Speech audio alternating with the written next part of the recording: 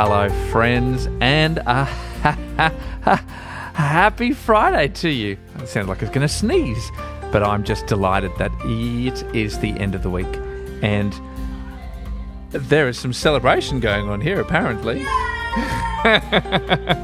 Yay for Friday. I hope you're going really well.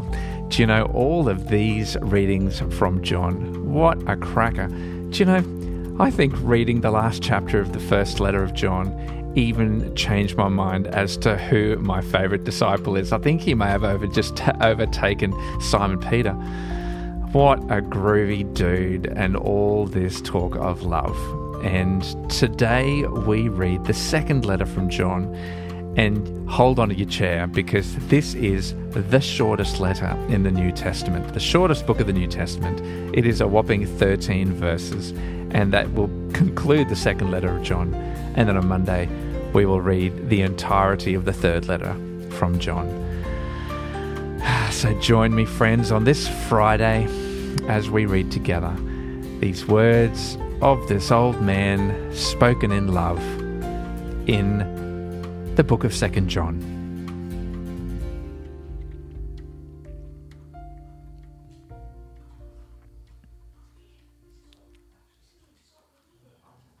The elder, to the lady chosen by God, and to her children, whom I love in the truth, and not I only, but also all who know the truth, because of the truth which lives in us and will be with us forever. Grace, mercy, and peace from God the Father and from Jesus Christ, the Father's Son, will be with us in truth and love. It has given me great joy to find some of your children walking in the truth, just as the Father commanded us. And now, dear lady, I am not writing you a new command, but one we have had from the beginning. I ask that we love one another, and this is love, that we walk in obedience to his commands. As you have heard from the beginning, his command is that you walk in love.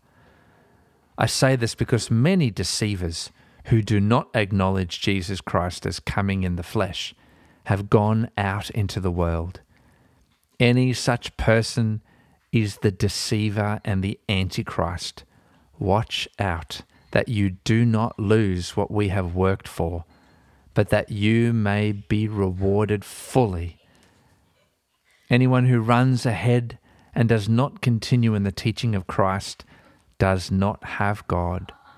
Whoever continues in the teaching has both the Father and the Son. If anyone comes to you and does not bring this teaching, do not take them into your house or welcome them. Anyone who welcomes them shares in their wicked work. I have much to write to you, but I do not want to use paper and ink. Instead, I hope to visit you and talk with you face to face, so that our joy may be complete. The children of your sister, who is chosen by God, send their greetings.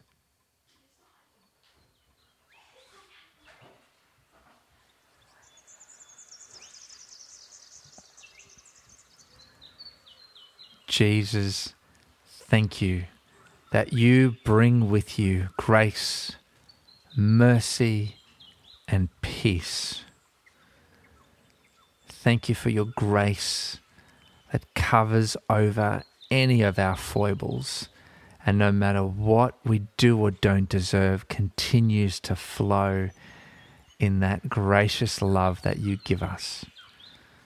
For your mercy, whether we deserve it or not, continues to be poured out to us with forgiveness and kindness.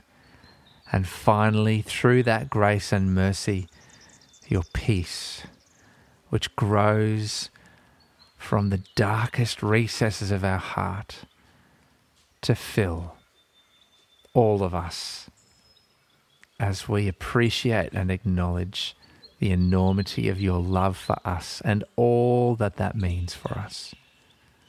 For your grace, your mercy, and your peace, we thank you and we love you and we pray this in your name. Amen.